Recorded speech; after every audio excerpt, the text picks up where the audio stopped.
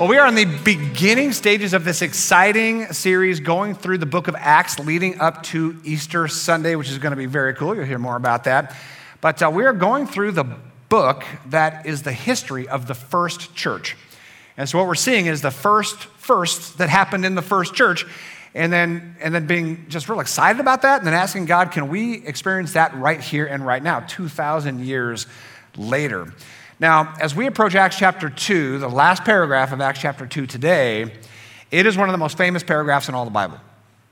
It is virtually an obsession of every single pastor I have ever known, because it really describes the culture of the first church. And the culture of the first church was this incredible community, well-connected, excited to be around each other, excited to, quote, go to church, excited to advance the cause of Christ. They did so many wonderful things. So every pastor I have ever known is virtually obsessed with Acts chapter 2, wondering how can we replicate this here and now. So I'm going to read this through. And as I read it, I want to ask you to go through this with sort of an emotional, meter here. Every phrase I read of this last paragraph of Acts chapter 2, I want you to ask yourself and be aware of your emotions. Which phrases that I'm going to read really excite you? They're like, yeah, I want that, right? Which phrases kind of freak you out a little bit? It's like, oh, I don't know about that. So just kind of be aware of your emotional journey as we read this paragraph here in Acts chapter 2 that describes the culture of the first church. Ready? This first church, just weeks after the resurrection of Christ, they devoted themselves to the apostles' teaching and to fellowship, to the breaking of bread, communion, which we'll share today, and prayer. Everyone was filled with awe at the many wonders and signs performed by the apostles. All the believers were together and had everything in common. They sold property and possessions to give to anyone who had need. Every day they continued to meet together in the temple courts. They broke bread in their homes and ate together with glad and sincere hearts, praising God and enjoying the favor of all the people. And the Lord added to their number daily those who were being saved. Acts chapter 2. That's the paragraph that is the obsession of every pastor I have ever known.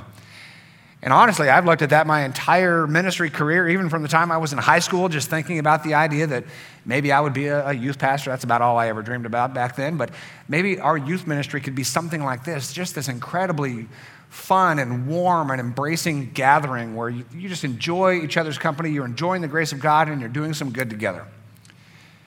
And I've got to be honest, when I was a youth pastor and had total free reign over this youth group, I could do whatever I wanted to. This was great. It was way back in the day, and I was basically given the entire church campus and given a good budget from our board, and basically was left alone as a 17-year-old youth pastor. That is not a good idea institutionally. But we had fun. We just gathered people, gathered kids together, and just said, what do you want to do? What would just be this incredible community for youth? Because at the time, there was nothing here. There wasn't a stoplight in this valley. There was nothing. You had to go to the grocery store and hem it. Nothing. And so the kids after school were just doing absolutely nothing but getting in trouble. So we started this ministry, and we called it Battle Zone. It was just a ton of fun, gathering kids together. And I would say that's the closest I've ever gotten to just this super, genuine community of friends having a good time, enjoying God's grace. There have been moments that Rancho Adult Church, Big Church as we call it, has experienced that, just moments and seasons. But I think for us right here and right now, we have the opportunity to say we're about to head out of, we hope and pray, this incredible global pandemic that has done incredible damage, particularly to the church, as we haven't been able to meet officially for a year. We have an opportunity to restart some things. We have the opportunity to look at Acts chapter 2 and say, okay, now everything was taken away from us for a year, so we don't have to reload anything, right? We are free from every tradition of the past. We can look almost with clear eyes and say, Acts chapter 2, that's the gold standard of a church culture. How do we do this? And that could be pretty fun. That can be pretty fun. Here's a few things that were clear in the culture of the first church. They were more than a gathering. They were true friends. They enjoyed true friendship. True friendship.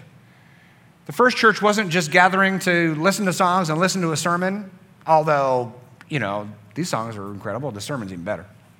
Let's just be honest. But it was more than that. The gathering is great. They gathered. They gathered for teaching. They gathered for music. That is great. But it was more than that. They were a culture of friendship. Friendship. All the believers were together and had everything in common. These are just words that flow off the tongue. For anybody who imagines what a church could be like, they were together and had everything in common. Friendship.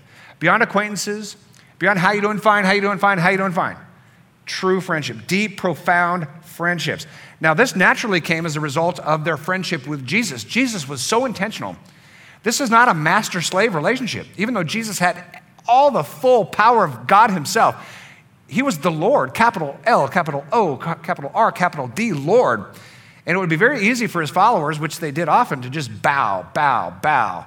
Jesus says, stop it. We are friends. We're friends of God. Jesus said to his disciples, don't call me master, for a master does not confide in slaves. Jesus says, I've confided in you, right? You are now my friends since I've told you everything the Father has told me. There's a DTR thing, define the relationship, which is very important in business world, is DTR, define the relationship. Jesus defined the relationship. And it's the relationship that's still defined with us as well. We are friends of Christ. We are friends of God. It's not he's the master and we bow down in subservience. That's not the relationship Jesus wants. Jesus lifts us up. We are friends, and more than friends, we're partners. I've given you everything the Father has given me. Now, let's advance the cause of Christ together. It's incredible. It's a culture of friendship. So what is friendship? We use the word friends a lot. But the kind of friendship that was practiced in the early church, the first church, Acts chapter 2, was a deep friendship. So I cobbled together a very long definition of friendship, but I think this requires the length in order to describe the depth of their relationship. Friendship is a loyal affection, mutual esteem, kindness, honesty, vulnerability, and trust between two people that endures through good times and bad. That's friendship. That's real friendship. Beyond acquaintances, real friendship. Now, the tough question for the morning is, do you have friends like that? That's a hard question. Because we might say we've got friends and we might mean acquaintances. We might say we have friends, but it's just about the activities we do together, and it doesn't get to that deeper spot, as we've said in the definition, of vulnerability and honesty and trust in good times and in bad. Do we have that kind of friendship? Now, for some of us, we might be able to say, yes, I do, and it's a great joy and a great pleasure. Do I have that kind of friend? Yes, I do. And in your mind, the Rolodex of your friends are cruising in your head, and you might say, my family is like that. My spouse is actually my best friend, and that's not just a cliche. You can actually say that with confidence.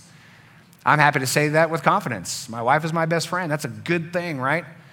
So for those of us who have this kind of friendship, we're blessed. But some of you might say, you know what, I'm just going to be honest with you, I don't think I do. There's a lot of people around me. I've got a family. It might even be a good family, but do we get to the point of vulnerability, honesty, and trust? I might have a lot of people around me at work and neighborhoods, and I'm at the sporting events with my kids, and there's people everywhere, but I'm not sure I have that deep, profound friendship.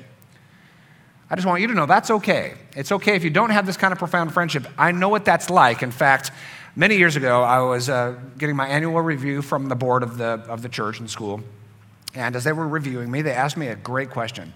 Showed they really cared. They said, hey, Scott, are you surrounded by a community of support?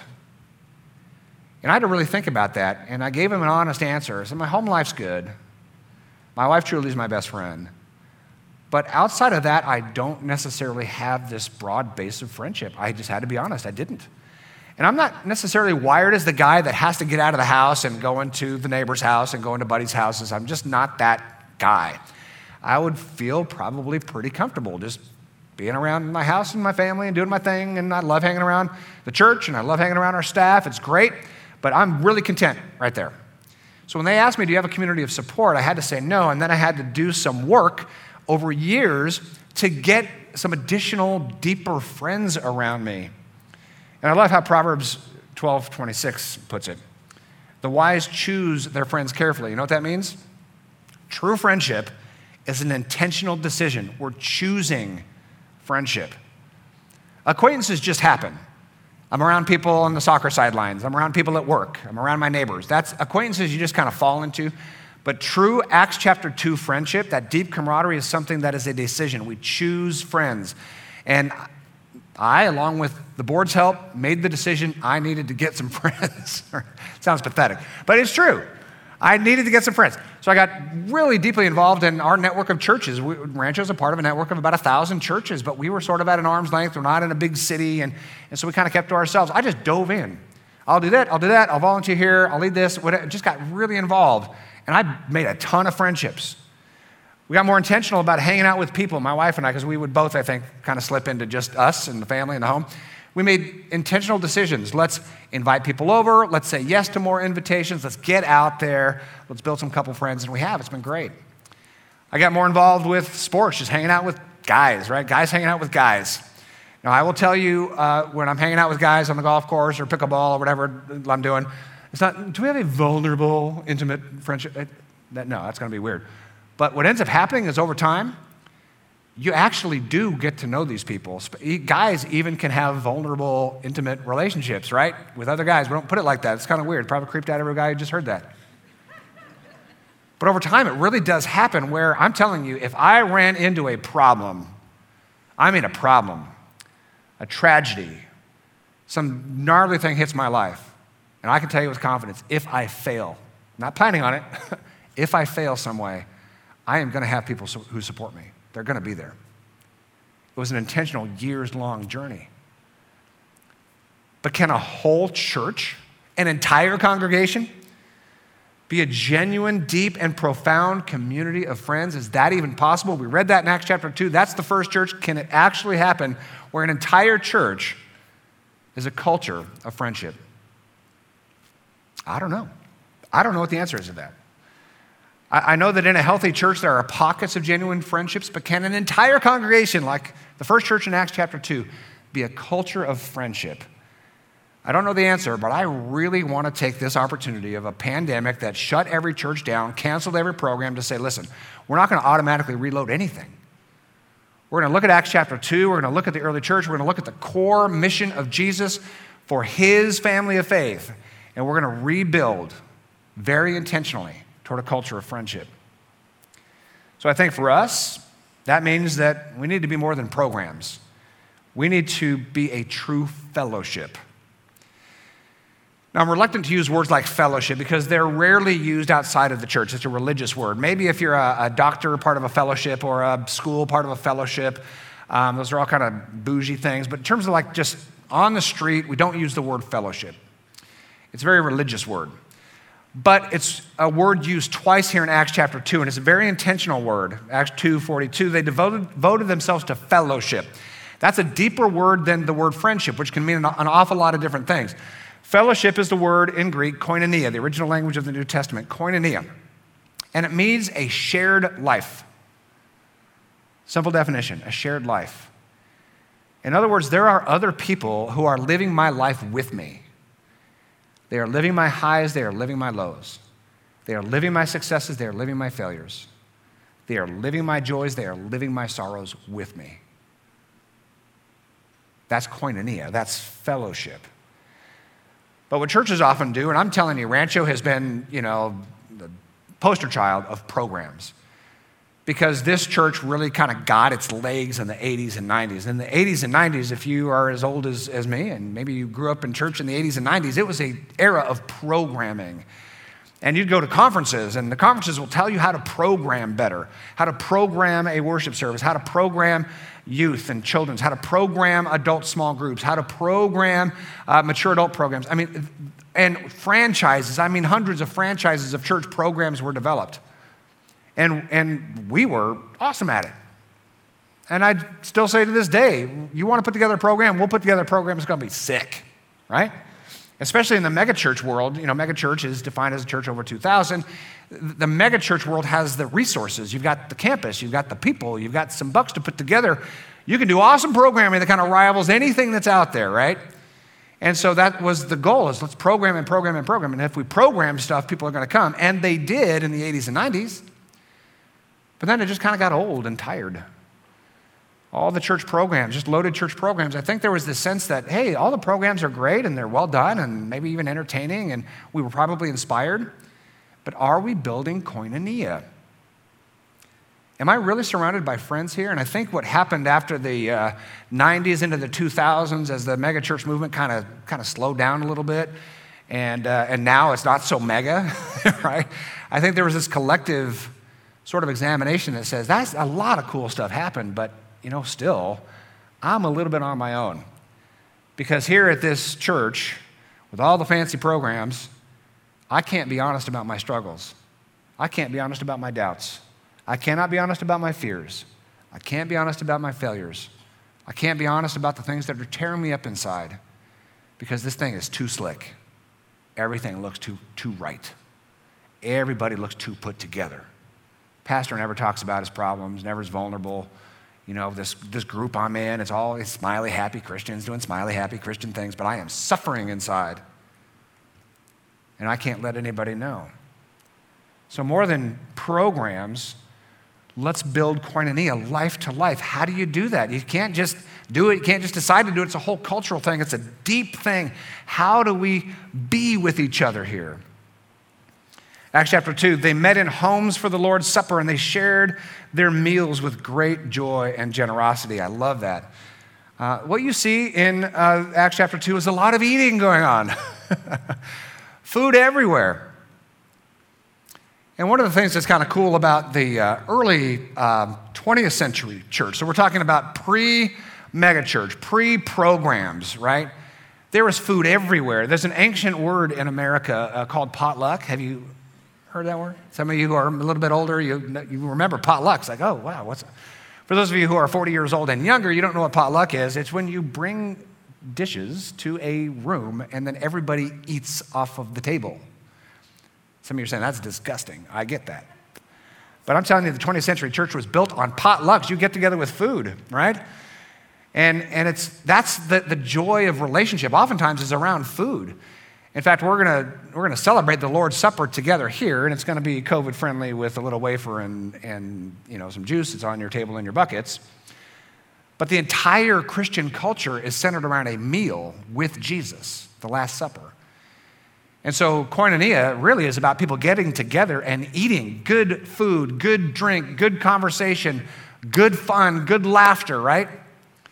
That's friendship, a culture of friendship, seeking koinonia, life to life. The other thing we see in Acts chapter 2 is we see generosity. But it's more than charity. It's more than charity. It's true equity. What they experienced in Acts chapter 2 was more than charity. It was equity. Verse 45 says, they sold their property and possessions and shared the money with those in need. As I read that paragraph earlier, you might have bristled in your emotional, radar there. It's like, ooh, selling property and giving it away. I don't know about that. The other stuff I can take, but that kind of generosity is a lot. And it was a lot. Now, for those of you who are nervous, I'm not going to ask you to sell any property. Not at all. But I am going to ask us to consider what they lived out, which was a quest for equity. Give me a few minutes here to define. Charity is great, but charity is not as good as equity. Here's charity. I have a bunch of Pringles here, little snack pack Pringles, right? This is nature's perfect food right here. Snack pack of Pringles. I don't even think it contains potatoes. It might. But here's some Pringle snack packs, right? Everybody loves them, some Pringles. Now, here's what charity is. Charity says, I have a lot of Pringles. You don't have any Pringles. So I'm going to pop open a snack pack of Pringles, and I'm going to give you a Pringle. That's charity. That's good, right? I have food. You don't have food. I'm going to give you food. That's good. We collectively have housing. You don't have housing. We're going to pool some resources and charitably walk with you in a housing program to get you to self-sufficiency. We do this every day, all day. Community Mission of Hope. We feed people, thousands of people every month. We house people. We do charity work. Charity work is really, really good. But charity work is still condescending. And I don't say condescending in an intentional way, like I am choosing to look down on you. But what charity does is just recognizes in structural ways that there are those who have and there are those who have not. There are those in power and there are those who are not. There are those with voice and there are those without. And so it's a good thing for those with power and privilege and a voice to give charitably to those that don't. That is a good thing, but it's not enough. It's still us and them. It's still have and have not. It's still powerful and those without power. So there's a better way to do life than just charity. It's called equality. It's a good thing. Equality is a good thing. Equality is better than charity because what equality does is says, you know what? It's not just me giving charitably to you. It's about recognizing that there are systems all around us that will always make us better than you, societally speaking. And you know all the lists. There's educational systems, and there's criminal justice systems, and there's healthcare systems. There's all the systems, right? Intercity systems versus suburban systems. There's just all kinds of systems in there. And so those who have can always give charitably, but there's a better way to do it that says, let's put in the hard and complex work of making the systems more equal. This is a quest for equality, right? Let's make the systems more equal. It's very hard to find those systems and change those systems to make the systems more equal, which means everybody has equal access or equal opportunity.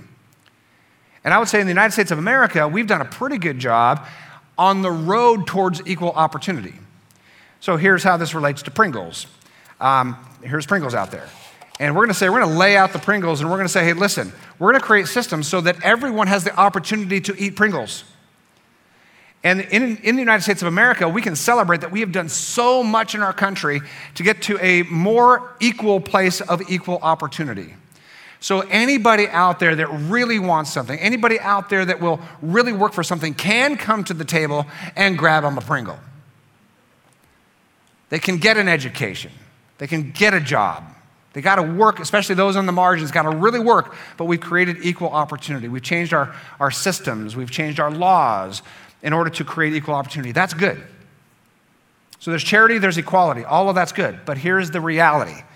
The stark reality is even though America has come a long way with equal opportunity and we have a long way to go, just creating equal opportunity does not mean equal access. Creating equal opportunity doesn't mean people will actually access the opportunity and grab the Pringle. And so the US and other countries have created equal opportunity, but then the outcomes don't change. We create an equal opportunity for education, but people who are marginalized are not getting the same education as people who have held the Pringles for so long. That's where equity comes in. Equity is concerned with outcomes, not just opportunity. So here's where it gets fun. Equity says this, you know what? 1/10 of the population is truly marginalized, and they are not taking advantage of the opportunities because there's so much between the opportunity and them. There's so much, they can't get here. They don't have the transportation. They don't have kind of a familiar heritage that values this. They don't have the sort of the generational wealth that would allow them to access these opportunities. There's so much between the Pringles and the marginalized. So what equity says is if there's 10% of the population that is marginalized, we're going to give them 30% of the resourcing because we want to change the outcome. That's equity. And so basically the people that have always held the Pringles are willingly saying, you know what, I'm going to give up what I've had access to make sure you have access. That's Acts chapter 2. Now in Acts chapter 2, that meant selling their own possessions to give to people in need. That's the culture of Jesus. But you know what? I guarantee you, 100% guarantee you, as I talk about equity right now, a huge percentage of the church says, no way, sounds like socialism. It's not socialism at all. Nobody forced me to do anything. Nobody forced me to put 20%, 30% of the resources towards 10% of the population. Nobody forced me. Now, if government tries to force socialization, we're going to have a conversation. I'm going to stop it. Why? Because socialism takes all the Pringles, gives it to a dictator or a small political party, and they give one little crumb to everybody, but they keep everything. That's what socialism does politically. A little political science there. So we're not talking about socialism. We're talking about culture. We're talking about the heart. We're talking about the heart of Christians who know what Jesus did for us. He gave it all. He's the Lord. He has all the privilege. He has all the Pringles. And he gave it all away to the point of torture, death. He gave it all away. All the privilege of heaven gives it away to us. And yet here a lot of his church is saying, oh, don't take too much of mine. Don't take mine. Protect my rights. What? Read Philippians chapter 2. Jesus had all the privilege of heaven, and he willingly gives it up.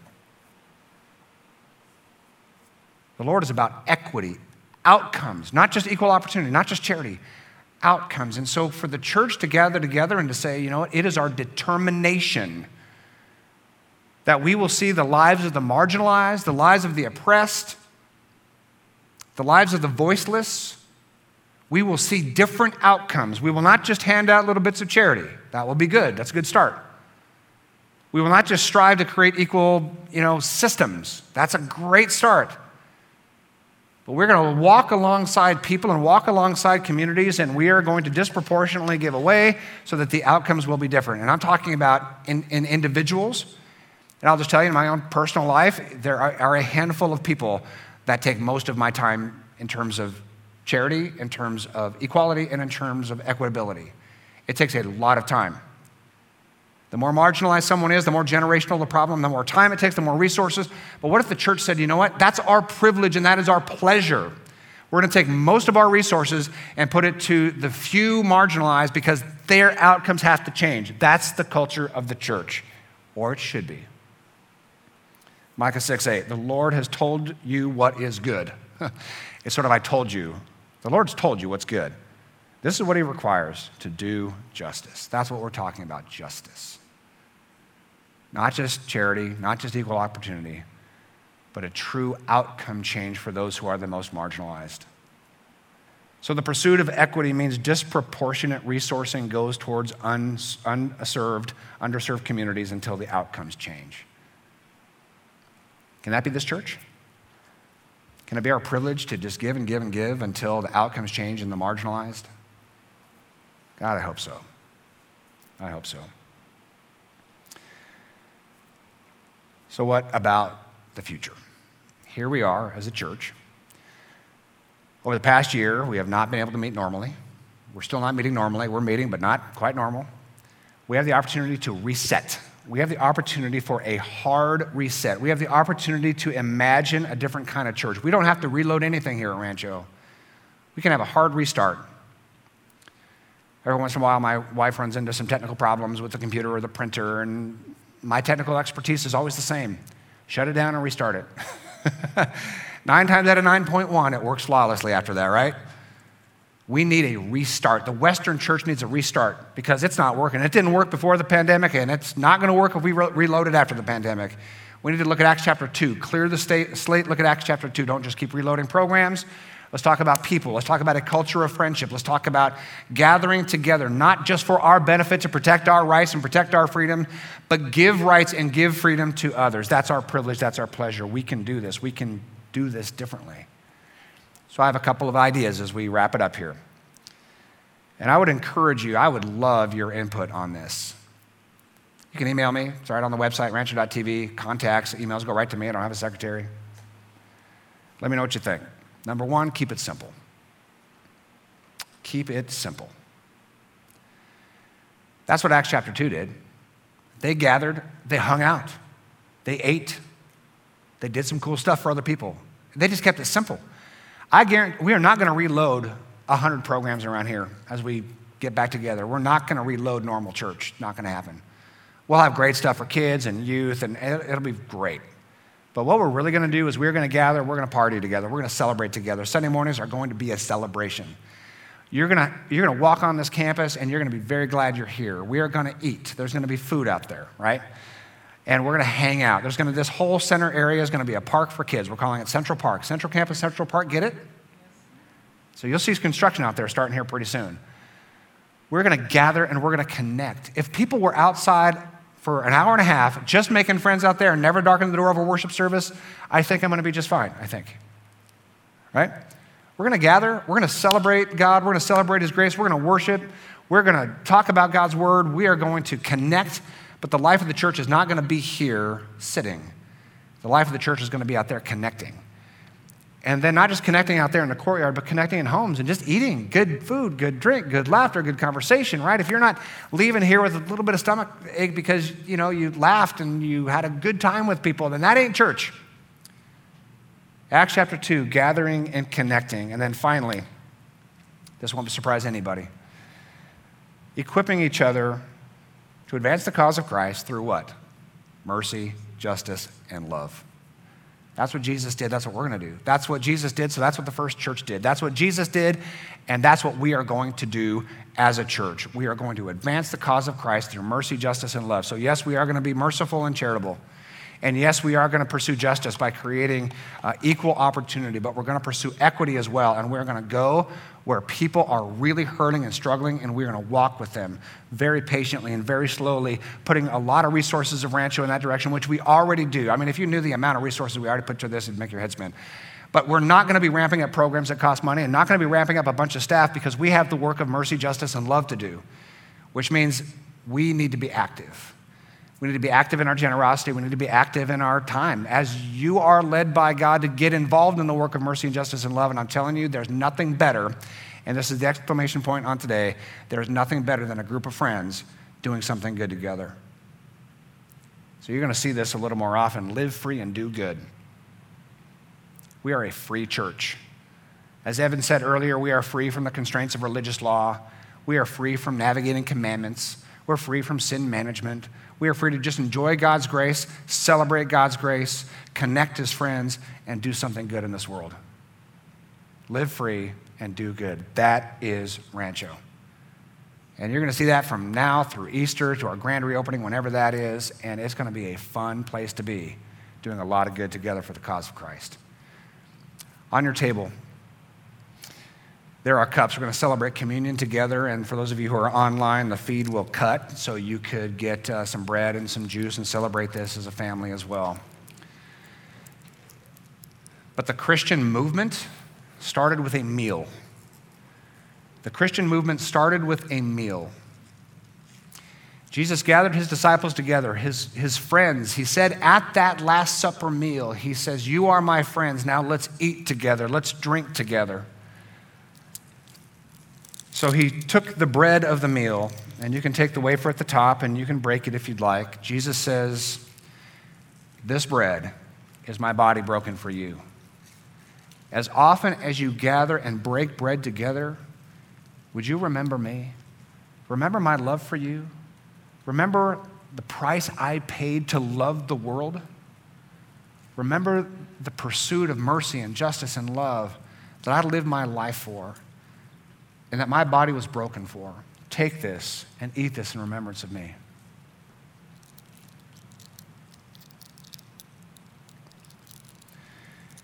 And then Jesus took the wine of the Passover meal. And he said, "As often as you drink this, around this Last Supper meal, would you remember me, that my blood was shed for you?" It is as though the love of God was pouring out onto the earth for all people everywhere to come to God by grace. Not through religion, not through commandments, not through tradition, not by good behavior, but just by knowing the love that God has for us, proven by the death of Jesus. He paid it all to show love to all of us to the very end. Take this and drink this in remembrance of him.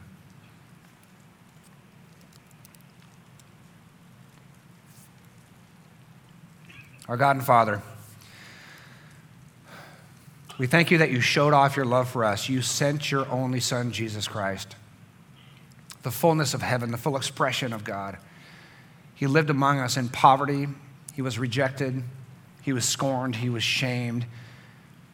He was arrested, tortured, and murdered because the evil of the world didn't want anything to do with the goodness of heaven.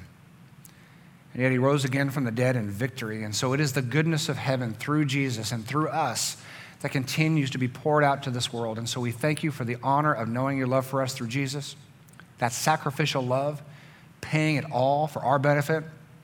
And so, God, to follow Jesus is to receive that love, to receive that forgiveness freely, which we do, but then to share that with the world around us through mercy, through justice, through love, through charity, through equality, but through equity. Having this desperate sense that everyone who is marginalized will be brought forward. Everyone who is powerless will be empowered. Everyone who is voiceless will find their voice and express their voice. That this world will begin to look more and more like the kingdom of heaven because we, your church, are advancing the cause of Christ. We follow him, we trust him. In Jesus' name, amen.